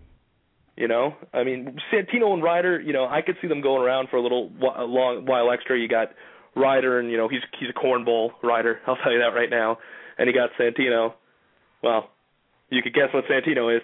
Yeah. But I could see those two as being a tag team for a while if the WWE decided to go that way instead of just having them job in singles matches at this point. No, agreed. And it would be nice to see some more tag teams, but you bring up really good points to that. And Jake, going to let you go, but thanks a lot for the call, and thank you for having me. I hope to hear from you again soon. All right, and I'll try not to mistake this with the Steve Wolf fan club anymore. Thanks a lot. I appreciate you calling. Thanks, guys. See you later. Yeah, a lot of good points from Jake. And we, why not? We'll take a small break from Ryback Punk, and why not? Let's talk about the tag match. I mean, we talked about it. I mean, I'm a big fan of the Usos. I like the Usos. As much as they were, they were singles competitors. I mean, Justin Gabriel and Tyson Kidd really didn't distinguish themselves that much in singles competition, so that could be a real tag team. You had Primo and Epico. You had the Primetime Players that were all actual tag teams. And the manufactured tag teams did the best in the tournament, and we have a manufactured tag team as champion. Now, as entertaining as this has been, I hear what Jake is saying. If you really want to reestablish the tag division, well, we need real tag teams. You know, we all grew up with tag teams, the Hart Foundation, the British Bulldogs, the Rockers, the Killer Bees, if you will. Teams that were a collective, you know, they were a team. And then, you know, after a while, if the talent was there, guys were able to branch off afterwards into singles competition. I like the Rhodes Scholars, but it is another manufactured tag team. This could be an interesting match. I kind of look at Team Hell No retaining, but I think they've done a good job at least establishing some doubt that there is the possibility that the Rhodes Scholars could win tonight. Is this, how they split up Kane and Daniel Bryant finally, definitively? They were doing the weak link thing. Do we see Daniel Bryant being the one that gets pinned? And they do this whole weak link thing. Who knows? I think Hell No is going to retain. But where do you see this match going tonight, Dave? Well, here's an interesting point that I'd like to make. And it's funny that you brought up the Usos and Justin Gabriel and Tyson Kidd. First of all, I read on Twitter this morning that the Usos are planning to go to Atlanta for the Hell in a Cell pay-per-view and take Vicky Guerrero up on her offer.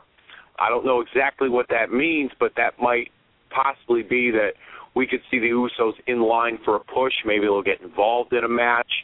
And as far as Justin Gabriel and Tyson Kidd go, from what I read this morning, it looks like Justin Gabriel impressed enough people in his outings with Antonio Cesaro that they're going to move him out of the tag team with Tyson Kidd and place him in a singles role, and there's a possibility we might see Cesaro and Justin Gabriel tonight for the United States Championship due to Gabriel's win on Monday night over Cesaro. And as far as Tyson Kidd goes, yes, he's very underrated, a great talent, and there's a talk of possibly tagging him up with Evan Bourne when Evan Bourne returns from his injury. That's a name we haven't heard or seen from in a while. As far as tonight goes with the tag team match, I could agree with you and say that I could see Hell No winning, and they could still go with this whole, dysfunctional tag team and who's the weak link. It's still getting over. To me, it's getting old, but I could still see them doing it. Or we could see the Rhodes Scholars win, and they might make a serious run with these two guys as a tag team because they don't have anything for them individually. Like I said, I don't like the fact that they're together. I think they're good together. It's not growing on me. It's a manufactured team. I could see if the Rhodes Scholars do win, I could see Kane taking the pinfall, and only because he was taunting Daniel Bryan the other night on SmackDown and saying, I won my match, you're the weak link, I'm not, good luck, when he had to face Sandow before he went out through the curtain. So it could go either way. I'm not really too intrigued with this matchup, to be honest with you. I would have much rather seen Kane and Daniel Bryan face the Primetime Players because they seem to have shown some sort of a mean streak after they were basically – they lost their tag title opportunity for last month at Night of Champions. So we'll see what happens. I kind of agree with you. I mean, somewhere along the line it seemed like something happened, and I don't know, we're not privy to what goes on behind the scenes, but it's either he fell out of favor or they just couldn't figure out what exactly they wanted to do with Cody. It makes sense, him teaming with Sandow. I mean, they work personality-wise, but I think both of us here thought that Cody was really on his way to singles superstardom. Perhaps, moving into the picture for at least the World Heavyweight Championship, if not the WWE Championship. I think you'd agree with me, Dave, that we thought he was pretty close to making that move. I think we even talked on this show that when he had the IC title, dropping the IC title was a good thing for him because we kind of thought that meant he was moving on to bigger things. Now he's in the tag division. So I don't know if he's fallen out of favor or if they just don't know what to do with him, or it's just the wonderful world of professional wrestling and they're sticking him in a tag team now. Who knows? I think this is great for Sandow as a new face on the scene. Puts him right there with a guy who's incredibly talented in Cody Rhodes. And, albeit manufactured, the Hell No gimmick is over right now, and Sandow is put smack dab in the middle of all of this, and it's real good for him. Agreed. It's a lot of this pay-per-view is shaped up as the supporting cast for the main event. I can't say I'm overly intrigued by this match. I am curious, as we've talked about in weeks prior, do we have a match striker get his revenge tonight and come out in support of the Rhodes Scholars and interfere in some capacity, costing Hell No the match? Who knows? Who cares? I don't know if anyone really cares that much if that happens, but hopefully it's a good match regardless of what happens. The other big title, obviously on the line, the World Heavyweight title. We have Big Show versus Sheamus. We've had a series of tests over the weeks, which is the strongest finisher. Can Sheamus actually reach his leg up to kick Big Show in the head? We don't know, but that's the suspense they have built in this match. And you know what, Sheamus? If you can't kick Big Show in the head, well, you should go and try DDP's yoga, because that'll get you flexible enough to get that leg right up there and kick him in the head. I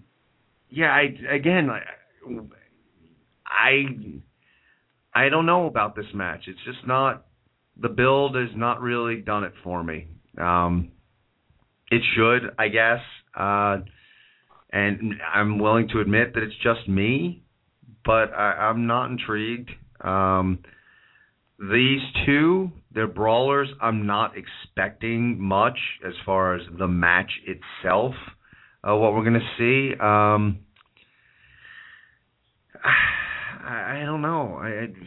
Prediction-wise, I'm kind of 50-50. I could see it going either way. If I'm leaning, I'm probably leaning towards Sheamus retaining, but who knows, really? I mean, I guess, the most intriguing thing of this match is, do we have a Dolph Ziggler cash-in at some point? Or do we have another very short title run from Big Show? Does Big Show win? And somehow after the fact, Sheamus lands a bro kick and Ziggler comes down. Who knows? But to me, Ziggler's the only thing that I'm intrigued about right now going into this match. What do you think, Dave? I couldn't agree with you more. I mean, all right, Sheamus and Big Show, it's a fresh matchup. Haven't seen it done before, but I mean, there's nothing really that intrigues me about the actual match itself. What would be, if Sheamus can kick Big Show in the face, if his leg can get that high, that's not intriguing to me. What's intriguing is if he could pick him up and do that, the white noise? Yes. Yeah, right? If he could pick him up and do that, then I'm like, okay, that's cool. I'm not to compare Sheamus to Hulk Hogan because that's like apples to oranges, but if you had, the build around WrestleMania 3 was, can Hogan body slam Andre? I think it would have been much better if he could pick him up and do the white noise or whatever they call it, the arch dropper. I don't know what the freak they call it, but it's like, the kick doesn't appeal to me. It really doesn't. Just like that stupid storyline with the bro kick and Del Rio last month. I thought that was dumb. I didn't really care for it, you know. And I know I said earlier we don't rip on the product. I'm not ripping on the product. I'm just giving you a personal opinion of mine. I don't find any intrigue towards it. And on TV and online on WWE.com, Ziggler's been talking about how no matter who it is, he's going to cash in on either one, whoever wins the title, and he's going to walk out of Hell in a Cell with the world title. Do I think that's going to happen? I'd like to see it happen, but because they've been talking about it so much, I don't think it's going to happen. I think they'll get another tease. What would be pretty cool is if they took if Ziggler did cash in after Big Show won, and Big Show's reign as world champion was shorter than the last one, which was 45 seconds. They keep bringing that up a lot. So I'm praying for a Dolph Ziggler cash-in. But, you know, not to get back on the Ryback story, but Steve Off mentioned on Facebook that wouldn't it be cool if Ziggler found a loophole in the contract to cash in on the WWE champion, even though it's a contract for the World Heavyweight title? I mean, I don't, you know, again, admittedly don't remember everything. But have they ever, I mean, I know they have, like, do they ever specify, like, this contract is for just this title? I mean, I know it's alluded to because there's a SmackDown match, there's a Raw match, and they just kind of allude to, and they always mention, well, he's going to go after this championship. But is there ever a moment that they definitively said Ziggler can only go after this title belt? Because I can't think of a time they actually just completely specified. Because the original Money in the Bank was, and not that anyone would, but they can go after any title at any time. And so it was kind of like, well, if they feel like going after the IC title, they can do that. You know, it's evolved over the years.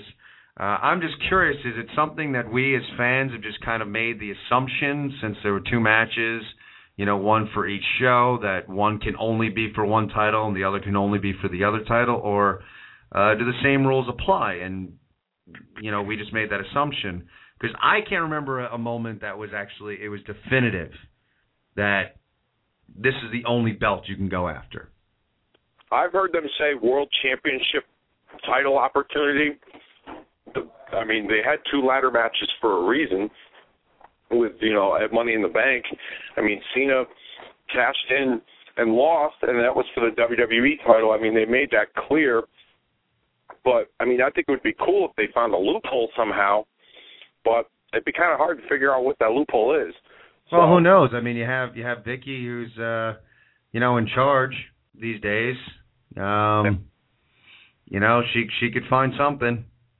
You know, again, I know, like I said, I mean, I get all that, and I get they had two matches, and I get but like I'm curious because I just feel like it's always been alluded to, and it's always kind of been assumed. But I don't know if we've ever actually just been definitively told, well, this is the only belt they can go after. So.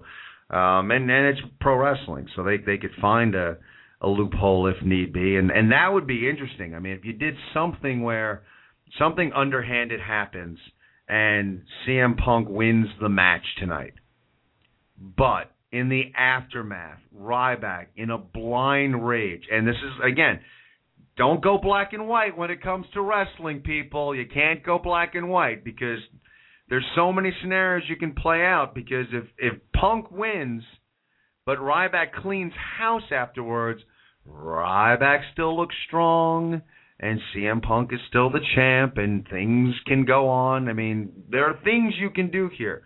But if they decide to go the route with Ziggler, you know, Punk wins, Ryback goes absolutely nuts, just killing people. I mean, you know, Heyman is unconscious. Punk is unconscious. If someone came down to interfere in the match, that person's unconscious. In a blind fury, Ryback just cleans house and destroys everything in his path. The crowd is frenzied as Ryback leaves the arena, and then Ziggler's music hits. It could work, you know, if done the right way, and then you could have the announcers going, wait, what? Can you do all confused and everything, and then tomorrow night on Raw, Vicky's like, yeah, I'm Vicky Guerrero. I can do whatever I want. And I said Ziggler can go after that belt. So, bam, Ziggler's the champ. They could go that way, that route or something like that. I tend to agree with, that they'll probably keep it linear and you'll have him just go after the World Heavyweight Championship. But you can do that, and even if they don't do it with Ziggler, I mean, Ryback can clean house after his match and lose and still look strong. So who knows? But getting back, we got a little tangenty there. Who do you think wins, Show versus Sheamus? The audience when the match is over. No, thank God, man. No, I think they'll give it to Sheamus. I really think they will. They are really. They're really trying hard to, make him a top guy, and he's done good so far. I mean, his run hasn't been like the greatest, where you're like, clamoring to see him, over and over again throughout. And in fact, there's been times when he's been thrown down our throats, but for the most part, he's done all right in the spot that he's been in. It's not exactly the most memorable run, with the exception of his stuff with Daniel Bryan earlier on.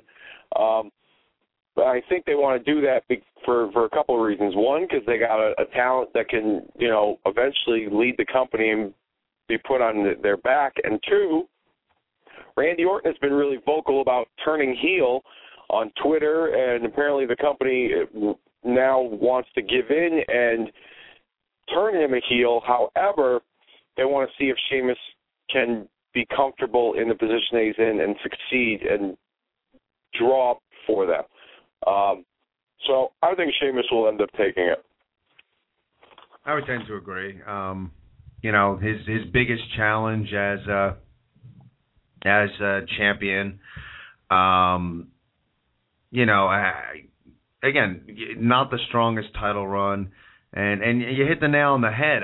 The company's got, whether you agree or not, Sheamus is going to be a star for a good chunk of time, and I think he's got to win this. They're building this as his biggest challenge.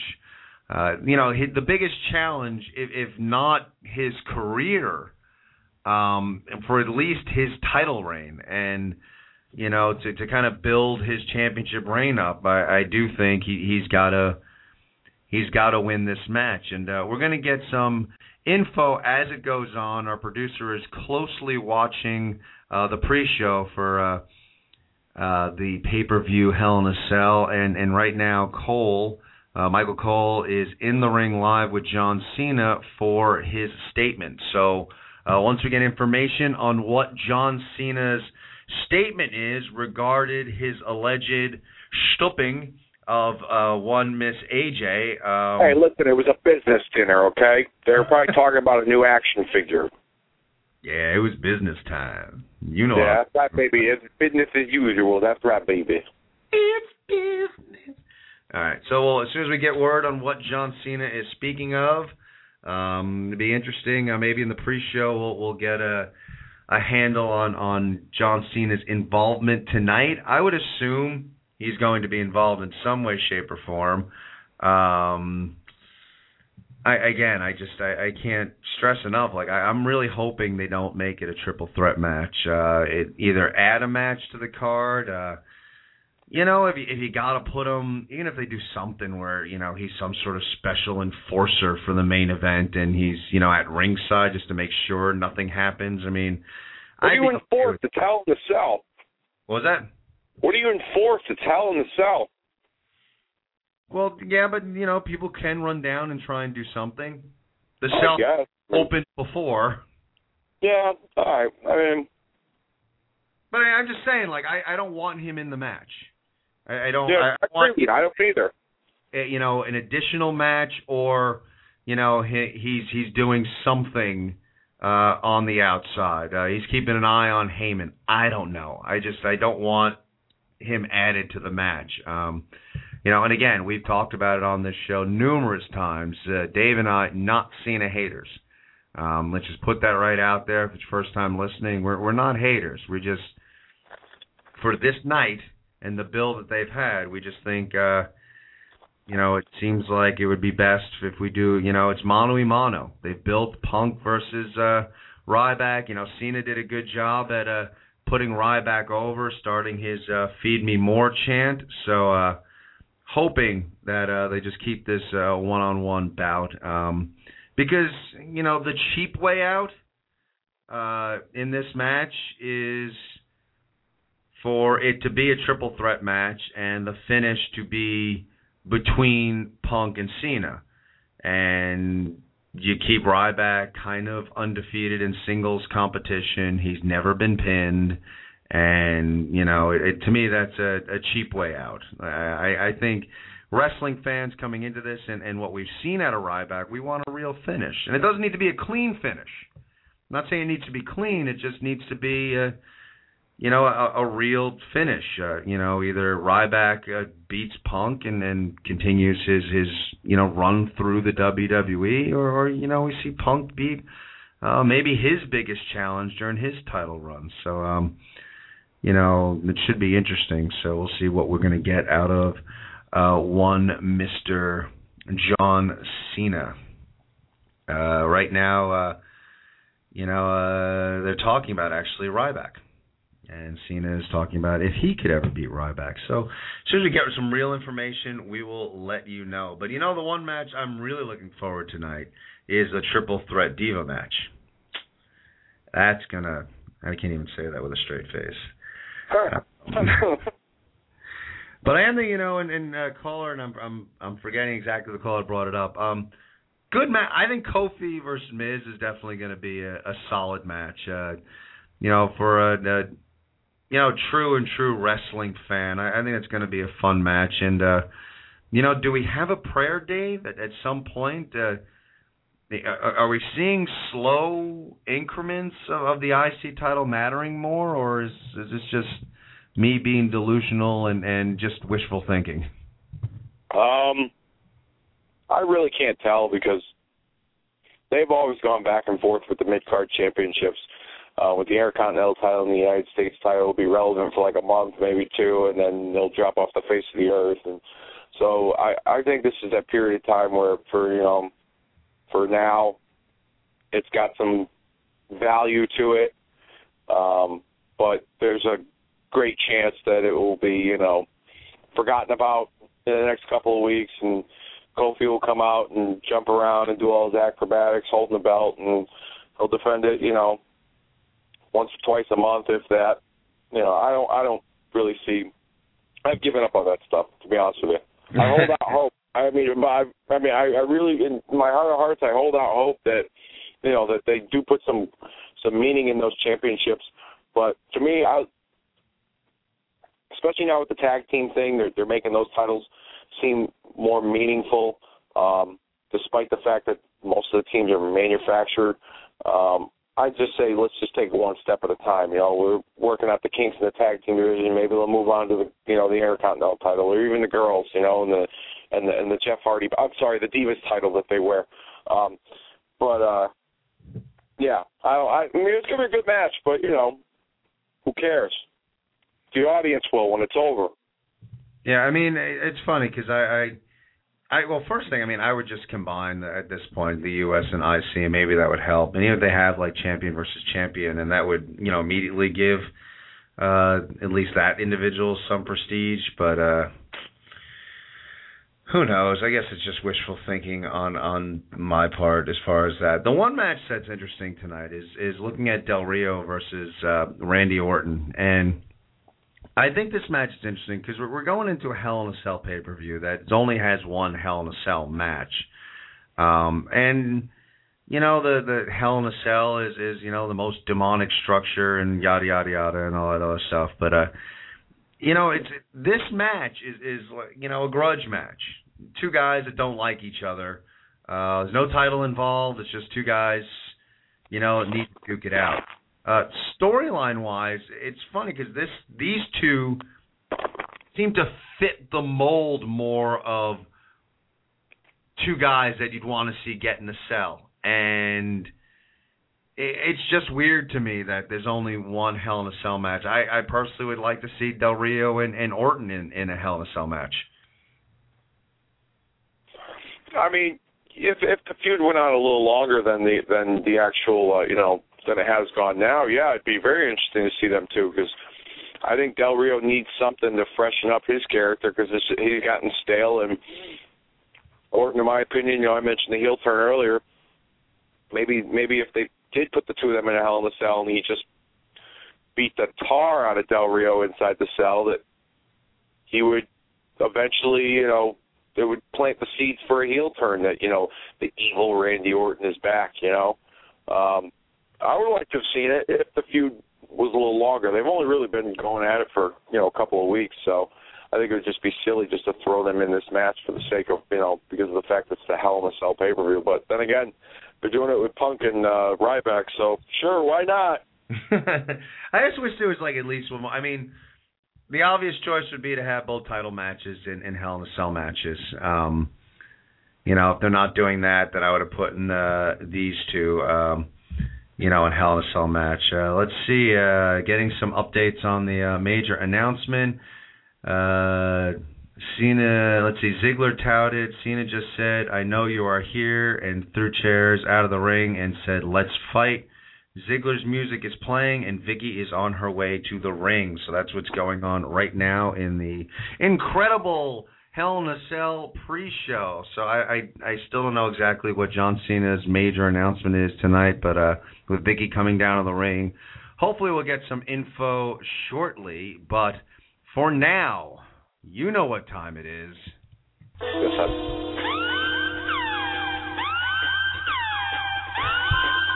The Ken Reedy Show, Nod of Approval.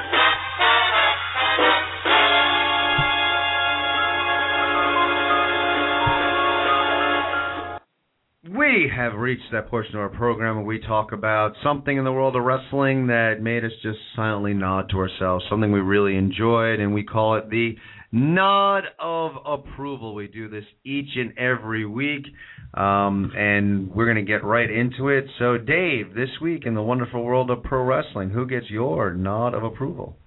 Well, this is an interesting one for me because it's been a trend recently where there really hasn't been anything that's jumped out at me that, I could just say, oh, that worked, or, oh, that was cool, or whatever.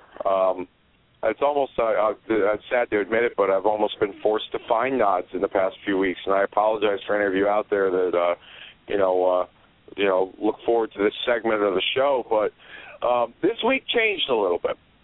I was watching Impact, and the opening segment was Jeff Hardy in Hulk Hogan's office, and Hogan was going over, being a champion, and you got these challengers coming up, and Hardy, was, Mr. Good Guy, humble. Yes, I'm ready to take on all challengers. I'm looking forward to it, and blah, blah, blah. And he walks out the door, and as he's walking out the door, you got Kurt Angle, James Storm, Mr. Anderson, and Bully Ray waiting outside the door. And all of a sudden, the sound just went off.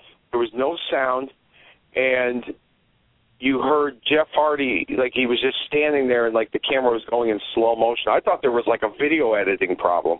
I thought maybe the audio and the video were just kind of off.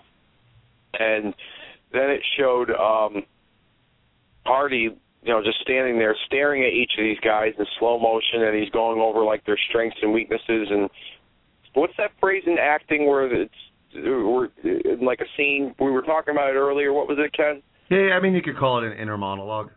An inner monologue of sorts, yeah, where he, said, Bully's got his mind on Devon and Aces and Eights. Kurt Angle's a machine. James Storm went through a war. He was just going over this, in his mind of sorts. And I thought it was pretty cool. I mean, I wasn't really into that kind of production quality in wrestling, especially, the point of view camera angles that they've done in the past. I remember a few years ago at WrestleMania, Vince was talking to Stephanie McMahon's baby in the carriage, and the camera was inside the stroller, and Vince was talking to. I mean, I just thought that stuff was stupid, but that was actually pretty cool. You know, it was just something that like you would see out of like a movie or something, and like a character like talking to himself in his mind. And I thought that was it's a different aspect that like you wouldn't expect for a wrestling television show, but for the character of Jeff Hardy, seeing as how unpredictable and quirky he is, I thought that fit him well. I thought that was pretty cool. So Jeff Hardy's inter monologue gets my nod of approval. Yeah, it was pretty neat. I'm going to stick really in the same area of the week in wrestling. My nod is going to the Dudleys. Was very excited to see the two of them jawing at each other back and forth. The Ace and Eights storyline. Dudley, Devon turning, being part of Ace and Eights. The two of them going back and forth. Two guys who know their way around a microphone. Brothers. It just had everything. It was such a great first step. I got to admit, honestly, when Mr. Trivia, speculated on perhaps Bully being one of the guys that's going to join Ace and Eights, I kind of hope not, because I want to see this rivalry kind of take another chapter and see where these guys can go. I really enjoyed it because we talked on here how much we enjoyed Bobby Roode versus James Storm, and the two of them, and how they had a year-long rivalry and had a good old-fashioned grudge, a good old-fashioned brawl, blow-off match, and it's just good. And I just felt like with what they did with Roode and Storm, it just showed how, I think TNA is doing a good job right now with a happy medium. You can do a product, and offhand, honestly, I don't know what TNA's programming is rated, but for the most part, when it's pretty close to a PG. You can do close to a PG, and in a pay-per-view somewhere, you can throw a little bit of blood in, or a lot of blood in, for a specific grudge match. I thought, TNA is doing a good job. They're not overusing blood, but, when it works, it works.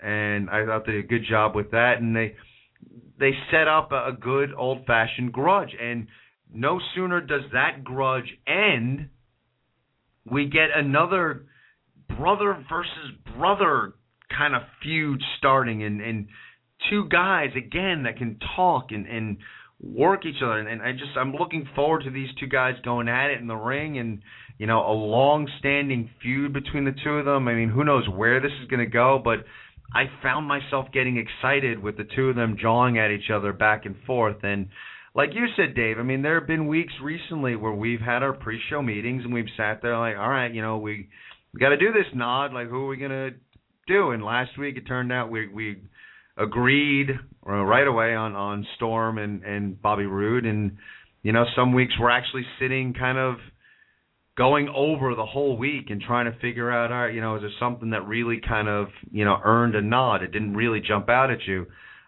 This did. I got excited. I really was excited to see where this rivalry could go over the next few months. And they're so good that, they could really sustain this rivalry for a long time. There's so much history. They're on opposite ends of the fence right now, company-wise, and they're brothers. It just works so well. So the Dudleys get my nod of approval. And there you have it, our nods of approval for this week.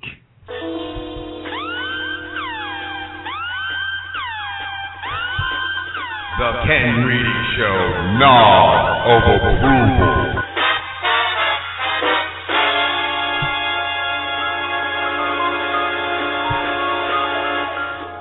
So dramatic. Interesting, Dave.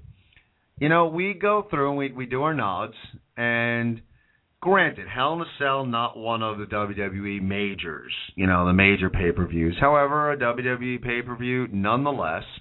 The week before, leading into this pay-per-view, you and I both, our nods come from TNA programming.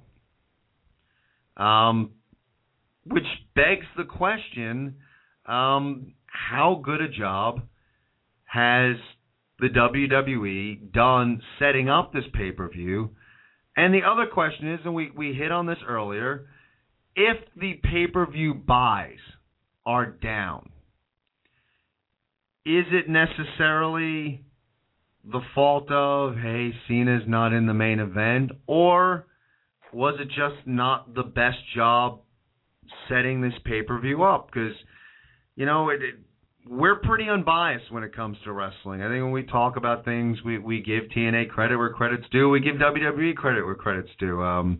We don't play favorites. If one show's good and one show is bad, we call it not looking at what company did what. I think it's very interesting when we're going into the week before a WWE pay-per-view, we both give our nods to TNA programming.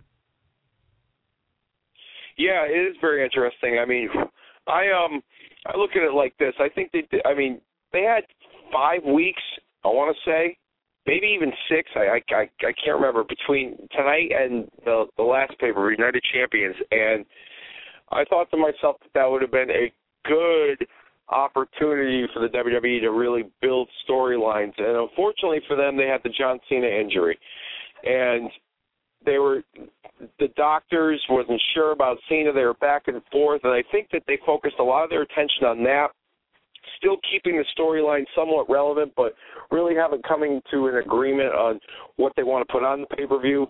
And then the last few weeks, they really have helped establish Ryback as a threat and a contender for the short term right now with CM Punk. I would say overall, as a whole pay-per-view, I don't think they did a great job of promoting it.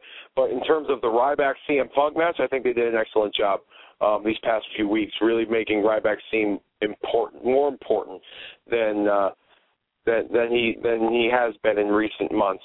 So, but yeah, it's interesting that we got 2 nods there for TNA, and WWE pay-per-view doesn't, or WWE in general doesn't get any. So, and they're going to pay-per-view tonight. Go figure.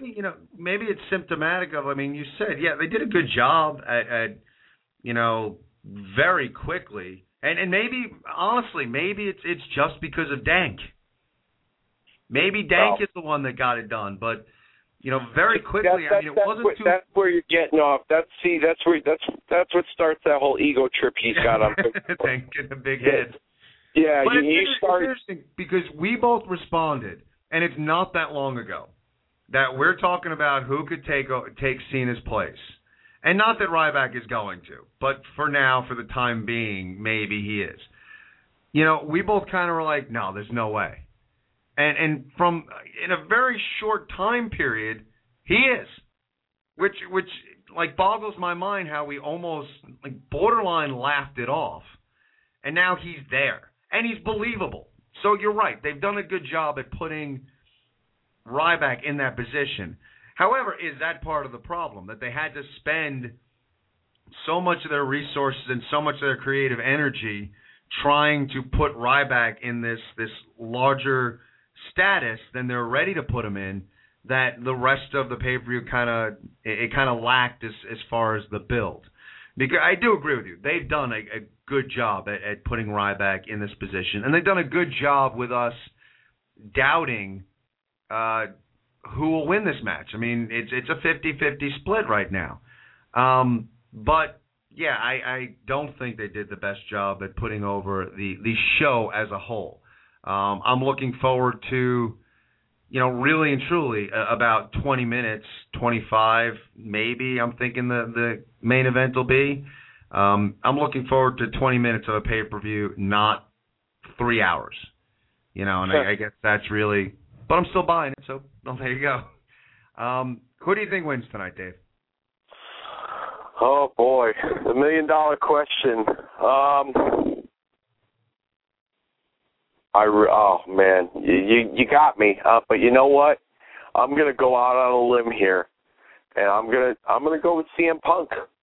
I'm going to go with CM Punk. I think that they're too scared to pull the trigger right now.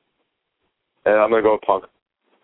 And we're going to agree on that. I'm going to say Punk as well. I think I'm hoping they do it right, and they still keep Ryback strong.